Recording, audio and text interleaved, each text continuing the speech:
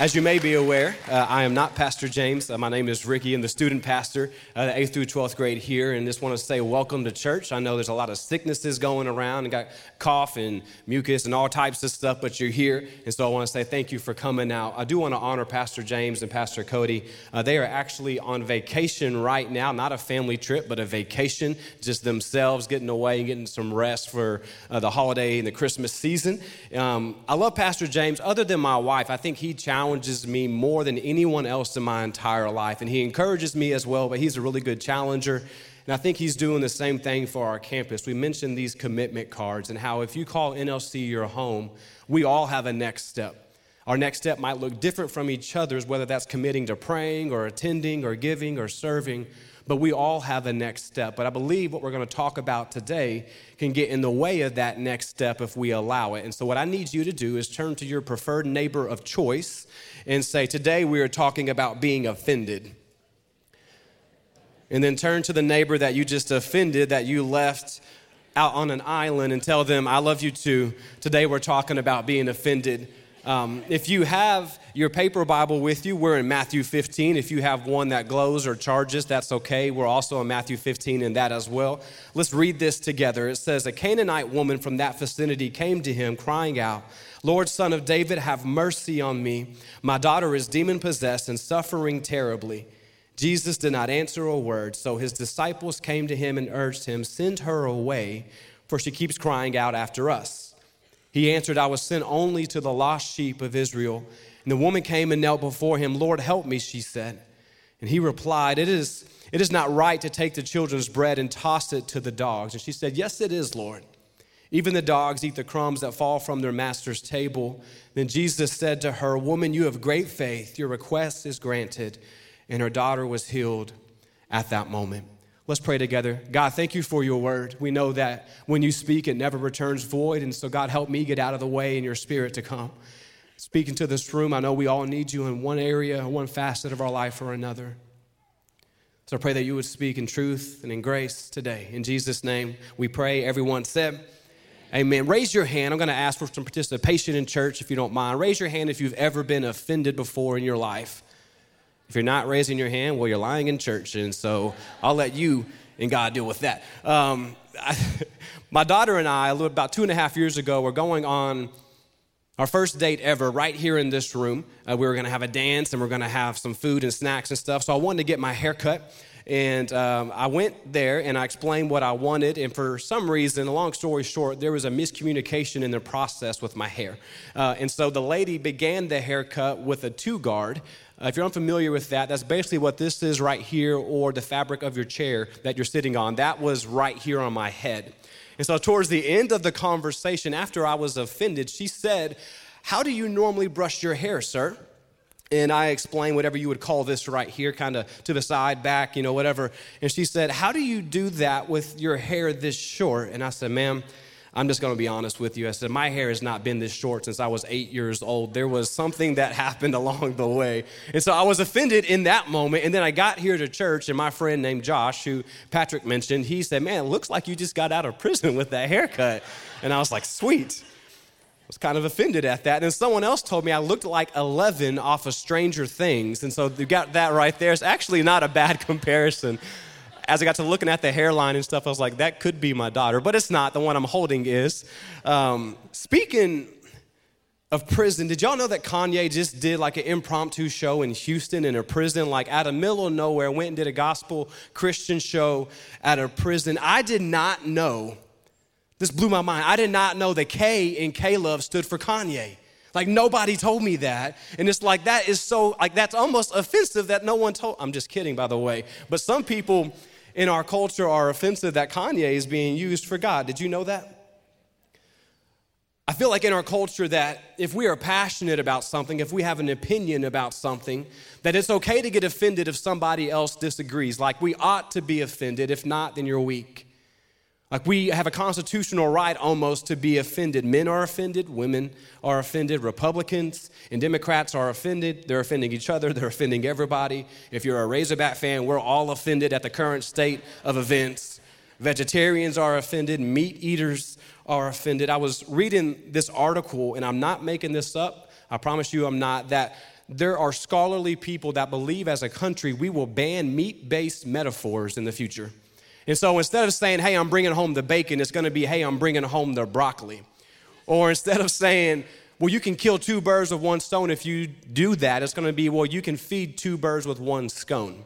And I'm not making that up. You can Google it and you will find it right away because I had to make sure this was real before I told y'all. And those type of offenses are kind of comical to some of us, maybe funny, but the thing is about offense, it's serious to somebody. Otherwise, it wouldn't be an offense. And so for all of us, if the wrong person says the right thing on the wrong day, as Kevin Hart would say, it's about to go down. I've never listened to Kevin Hart, I've just heard of him. Some of y'all are judging me in church. The thing is, though, is that you can't see the heart or intentions behind someone's words or actions if you're offended. Like, you can't see the bigger picture there. So let me give you an example of my life. My dad, he got out of prison in my early 20s, and he was in there for quite a while and hadn't seen him in a long time, obviously. And I was invited to go down to the bus stop in Little Rock to see him and, just to show grace and courage. And it was one of the hardest moments of my entire life. And my brother and I and my uncle, we decided to go down there. And we're at the bus stop, and my dad gets off of the bus, and I can see him through this window, and he's looking in our direction. I'm looking, and he doesn't see us. And then he walks around the windows, and he comes inside, and to my left, there's this long walkway, and he's walking down, and he's looking like right in the direction of me and my brother, but he doesn't recognize us. And as he gets closer, he's still looking our direction, and he's literally looking right at us and doesn't realize that it's us because it's been so long. In that moment, my heart was like, well, I don't even know what to say, and now I don't even know how to act. I was offended in that moment, but it was in that moment that I've realized years later that I was blinded to the bigger picture, that God was trying to show me the perspective of the Father's heart through the perspective of a son, that I needed to have grace no matter if my dad recognized me or not. There's been times in my life I didn't recognize God in my life, but he still had grace and he still showed up. When you're offended, you can't see the bigger picture of things. And so we need to settle and agree before we get into the text today that if you're offended, that's not God's best for your life. That is not God's plan. And it's really hard to take that next step in your relationship with him or at work or with your family if you're living in a constant state of offense. So how do we respond? What do we do in a culture of offense? And so what's not encouraging is that Jesus said offense is going to come. Like, it's a guarantee that offense is going to come. Someone's going to write something crazy on Facebook. Someone's going to take that last TV on Black Friday, and you're going to be stuck with the toaster. Like, you're going to have offense that comes your way. But what Jesus didn't say is that you have to get offended by the offense. Because offenses and being offended are two different things, right? Like, an offense is an action. It's a situation. It is an event. It's something that happened. And Jesus says those things will happen. So another way to say is that an offense is inevitable, but offended is optional. It's your choice. And so for everybody in this room, whether you're a Christ follower or not, I do believe that God has a plan for every single one of us. And quite frankly, it's probably bigger than our minds can comprehend because he's a pretty big God. But I think that we will never be able to take that step, that plan that he has for us, that God won't give us the big things in our life if the small things keep offending us. So what if offenses in your life were there to determine your willingness, your ability to grow as a human, as a Christ follower, as a father, as a daughter, whatever it may be? Could it be that you'll never rise above or go further than your current ability to handle offense? That you'll never be able to go and reach your potential if you are offended. Yet Jesus says, I'm the way and I'm the truth. And there's something about truth. It's a little abrasive at times. Hey, your breath stinks. It's like, that's a little abrasive, but it's the truth. Maybe there should be some grace in there. But truth can be a little uncomfortable or offensive. And so it kind of reminds me that Jesus is like toddlers, your in-laws or your ex-laws. Hello. And also like spandex. Jesus is going to give you the truth whether you're ready or not. Like, it's going to be right there, and you're going to have the option to respond to it. Jesus is a little offensive to the point where I would say if Jesus has never offended you, you might want to move a little closer to him. When I read things like, hey, become last and you'll be first, it's like, excuse me, Lord, I'm impatient. I don't like waiting in lines. I can't stand traffic. I like buffets. I like being the first one. So I don't really like that verse. Or have no fear, Ricky. Don't have a troubled heart. Don't worry. I'm with you. It's like, but don't you see what I'm going through? Like, don't you see this is not very easy? Or in John chapter 6, he is talking to a crowd of people, different backgrounds, probably something like this. And he says, if you don't eat of my flesh and drink of my blood, then you'll have no life in you. And people are like, what does that even mean? Because when you don't have context, it's also easy to be offended and to not understand the bigger picture. And so as we get into Matthew 15, let's get into the context first. You have this Canaanite woman who is not an Israelite. She's not God's chosen people. And so the Israelites, the Jews, they don't like the Canaanites. They think that they're outside of their city. They don't want them in their country, and they definitely don't belong in the kingdom of God. Yet this woman has the courage to walk up to a Jewish man named Jesus, knowing that everybody in his audience, in his atmosphere, probably hates her. Have you ever had to walk into a room, maybe at work, that your boss is sitting in, or could be a family gathering, a family reunion, and you know wherever you're going, somebody hates you when you get there? That's kind of what's happening here in this story. She's walking into a group of Jews, not knowing what's about to happen. So she had to have tremendous courage to even show up, let alone to ask Jesus for anything. So what made her walk up to him? The answer is desperation. The devil was messing with her kids, said that her daughter was demon-possessed. So she needed answers. She needed a miracle. I think that desperation is important when it comes to our relationship with God. And I'm going through something right now in my life for about 2 years where I have health issues going on. And desperation really right now is my only answer. I've tried medicine. I've tried prayer. I've tried worship. People have prayed over me. Like, I've tried it all. But I'm learning that desperation can be a weapon in my relationship with Jesus if I allow it. Only if I allow it. And so we have this desperate woman, and she's shouting out for Jesus, and Jesus hears her. And let me show you what Jesus did. Hey, John the Baptist, how you doing, buddy? You know, it's like we read in our text right here in 23, Jesus did not answer a word. Jesus didn't respond to her when she cried out, when she shouted out for him. Her offendability in this moment is being tested. So where do offenses come from in our life and in our culture? Number one, offenses come from being ignored. Raise your hand if you've ever been ignored in your life. Some of y'all are ignoring me. Someone raised 2 hands. Just like we've all been ignored in our life at one point or another. Our daughter's almost 3.5, and we're beginning to trust her to play on the other side of the house by herself without adult supervision. But I'm a little insecure as a father sometimes. And so I'll call across the house in a very loud voice, Ellie, come here. Or, Ellie, what are you doing?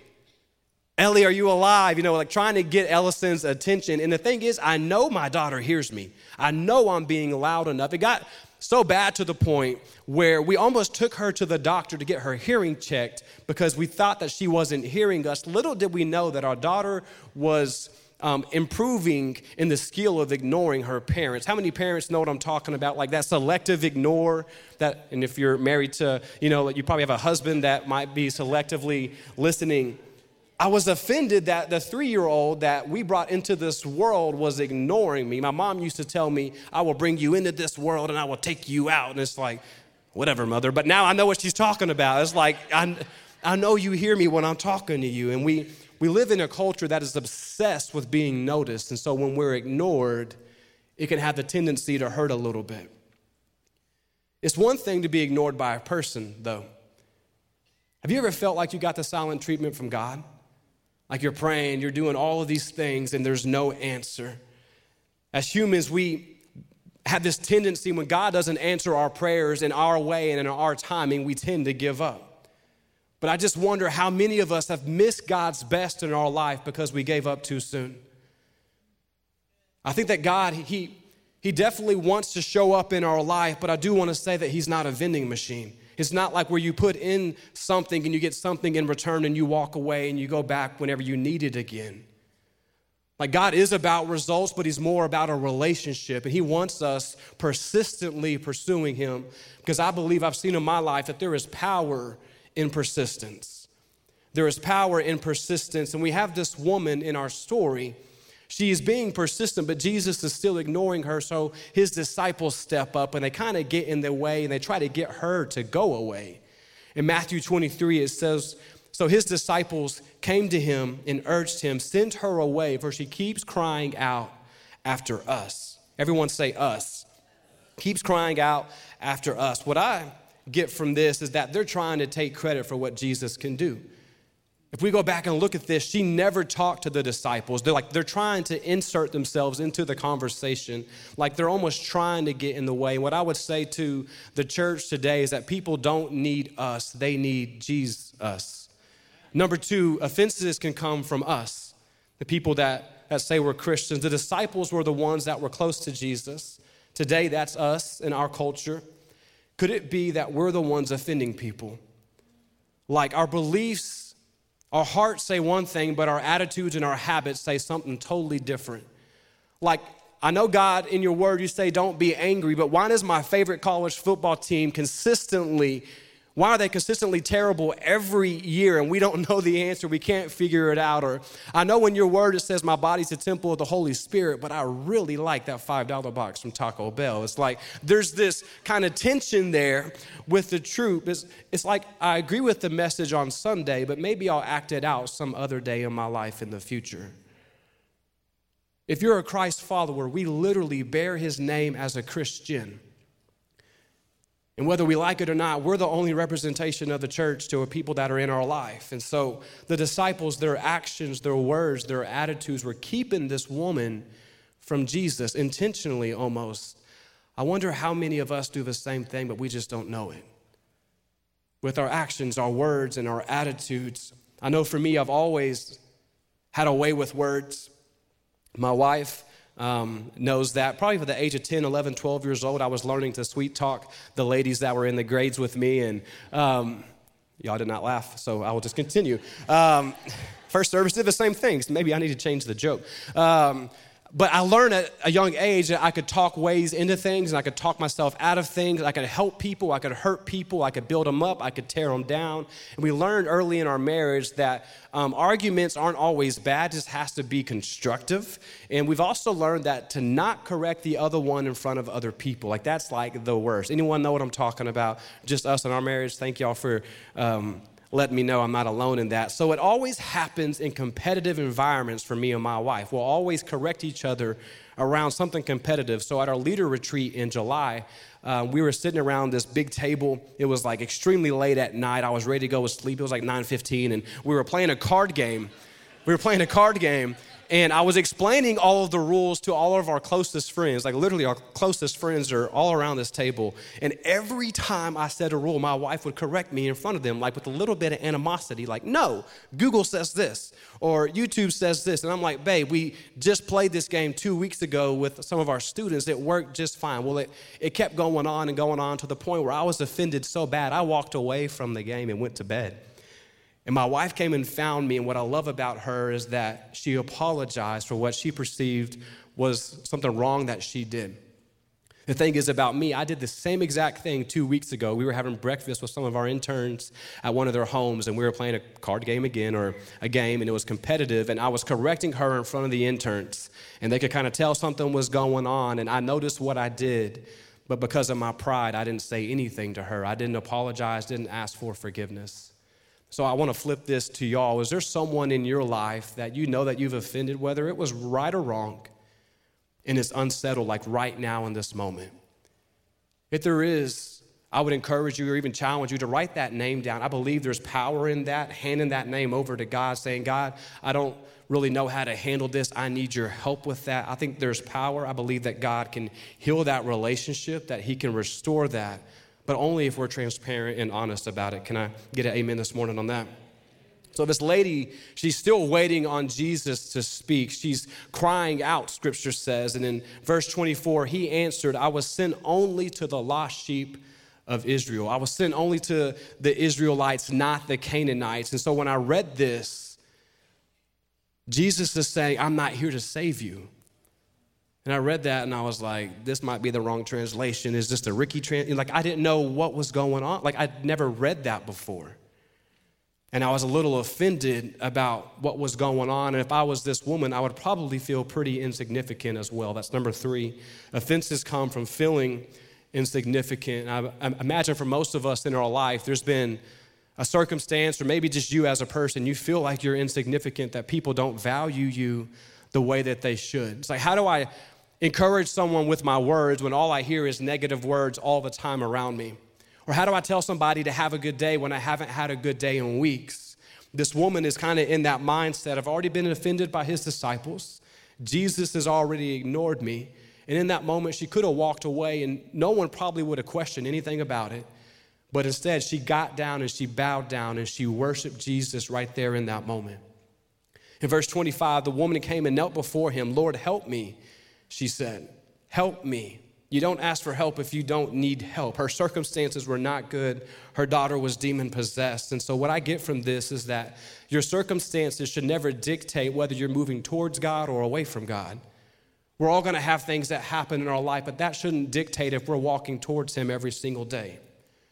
But when we're offended, we have a tendency to dwell in the past and to get stuck in the past. And if we're not careful, we can even drift away in our relationship with God because we're offended at someone or maybe even him. But desperation and persistence, they cause us to want to take that next step.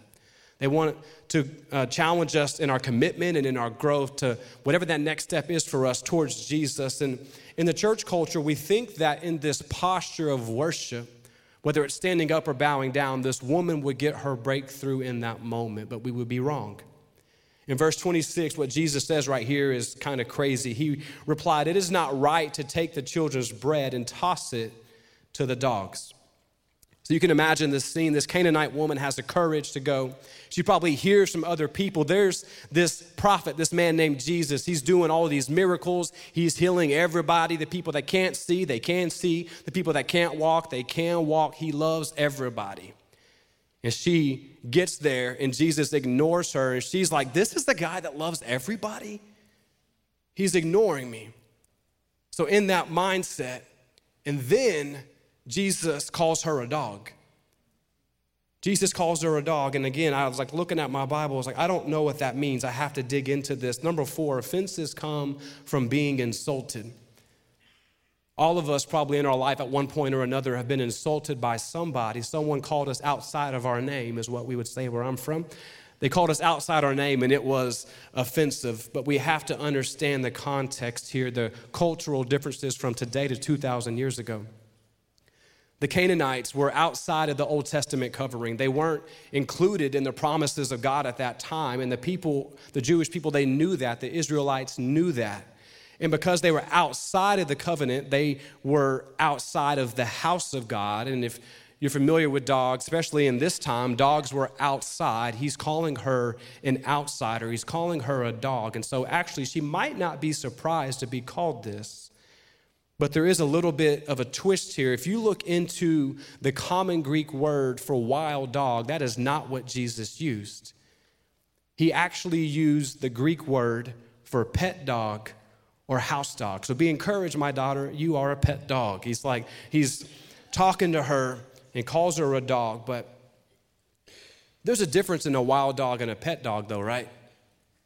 Like a wild dog, it does not have a home, but a pet dog, it has a place to call home. It has shelter. When it gets lost, we even know that dogs will go back home where they're from. A wild dog, if it wants a meal, it has to go through trash and leftovers and roadkill to find what it needs. But a pet dog, it's going to eat whatever's on the master's table most of the time. And so if you have a dog and you're having pizza tonight, your dog's probably going to have a little bit of pizza, right? Or if you have steak, your dog might even get a little bit of the bone later on after the steak is finished. I think somewhere along the way, this woman realized the tone in Jesus' voice and said, you call me a pet dog. All the other Jews, they call me a wild dog. And she says, hold on a minute. In 27, it says, yes, it is, Lord. Even the dogs eat the crumbs that fall from their master's table. Even the dogs eat the crumbs that fall from their master's table. What I get from this is it doesn't really matter in life who the dog is, but it matters who the dog's master is. Life has nothing to do with what the world calls you, but life has everything to do with what the Master calls you. And so if the Lord of creation calls you a son of the King, then you are a son of the King. If you are a daughter of the King, then you are a daughter. It doesn't matter what anyone else says in your entire life, because sons and daughters get to partake in with whatever is on the Master's table. And in his word and every day he has promises, he has a big plan, a big calling for us as individuals and as a campus and as a church. But we have to decide for ourselves, are we going to allow offense to hinder our ability to take that next step? Our greatest example, if we look at Jesus, in the moment that he was on the cross, at that time in history, every offense that you have ever done, that we have ever done, including myself, that mankind has ever done, was on him at one moment. You talk about wanting to be offended. In that moment, he could have been, but he was not. He did not let the offenses offend him. Matter of fact, at that moment, he said, Father, forgive them. They don't know what they're doing. And at that moment, a miracle began to happen. Jesus began to defeat death. He began to defeat sin. And in verse 28, Jesus said to her, woman, you have great faith. Somebody, you need to hear that today. You have great faith. Your request is granted, and her daughter was healed at that moment. I believe that we all have something in our life where God is the only answer. Whether that is a healing, whether that's somebody that you know, whether it's you, whether it's your finances, whatever it is. I think that we all have something where God is the answer. But we may ask, when does that miracle occur? How do I take my next step if I'm in a fence? If there's fences coming my way, how does whatever I need in my life happen? I believe it's at that moment when you choose to get over your offense.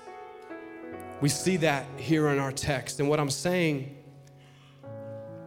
and what I'm not saying, is that your offense is not a big deal. I would never say that, because there's times where I've had offense in my life and they're really big deals and they really hurt. And to your offense, there might be real pain and real hurt attached to that. I'm not saying those words didn't matter. I'm not saying what happened doesn't matter.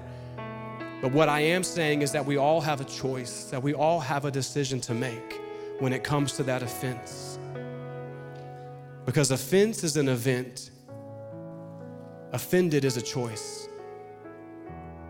Whatever comes our way, we have a choice to make every single time. Am I going to be offended by this, or am I going to allow this to grow me? If you don't mind, all across the room, let's close our eyes, let's bow our heads, let's pray. God, thank you for your word.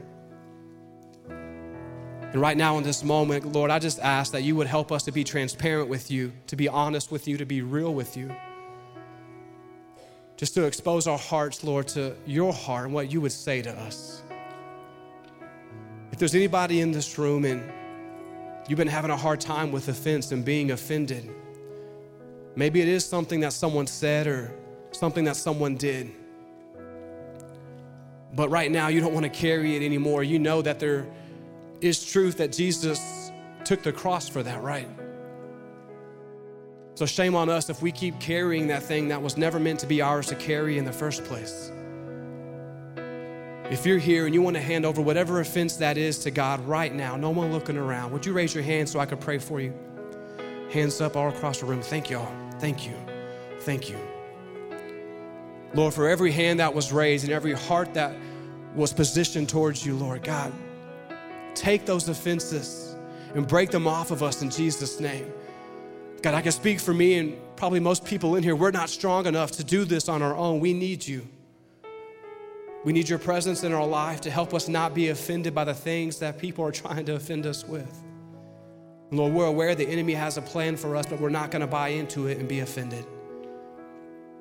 And Lord, if there's anyone else in here like me that has a hard time saying sorry when they offend people, would you speak to them right now, Lord, and help them just to swallow their pride and to be real, to say sorry to whoever needs to hear it. But most importantly, Lord, is this next part. If there's anyone here, and maybe you've made a decision for Jesus at one point in your life, But for whatever reason, you got off track, you were offended, you got distracted, you got busy. Whatever the reason may be, but you want to rededicate your life to Jesus this morning. Or maybe you've never given your life to God, but you feel something different right now in this moment. Can I tell you that's God's presence? And He's speaking to you right now. Christians, you're praying across the room for this moment. If you're here and either one of those two people or you've dedicated your life and you've gone astray, or you've never given your life to Jesus, but today you want to make Him the Lord of your life with no one looking around, would you raise your hand so I could pray for you? And as soon as I see your hand, you could put it right back down. Just want to see who I'm praying for. I got you, buddy. Thank you. Thank you. Not going to rush this moment. God, thank you for your presence here. Lord, thank you for everyone that's already a believer, but we thank you for the hands that were raised right now. You know, His word says our hands doesn't get us saved, but our heart and our mouth does when we confess that He is our Lord and Savior. And so right now, if you just raised your hand right there where you're at, just loud enough where your ears can hear yourself say this. Say, Jesus, I need you. I know my sin separates me from you, but I know that you died for my sin, and you beat death, and you beat the grave. And because of that, your Holy Spirit's on the inside of me right now.